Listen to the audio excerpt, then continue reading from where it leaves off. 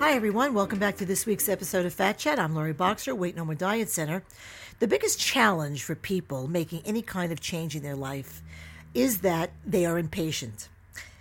And we're all guilty of that sometimes. They don't feel like they get the results as quick as they should, and this is certainly true in the effort for weight loss. One of the things that I tell people all the time is give yourself time to truly make a change. If you are very overweight or obese, let me remind you what you already know, that it took you months and years to become the person that you are today with the thoughts that you currently think and the beliefs that you currently have. To change that, you need to invest the time. It could be weeks, it could be months, maybe even years. If you give it that attention and you're truly determined to make a change, within weeks you will start feeling a difference. Within months, you will start realizing that it's now becoming part of who you are. It's only after years that you won't think about it anymore because it truly is now then how you are. In the beginning, you have to stick to it.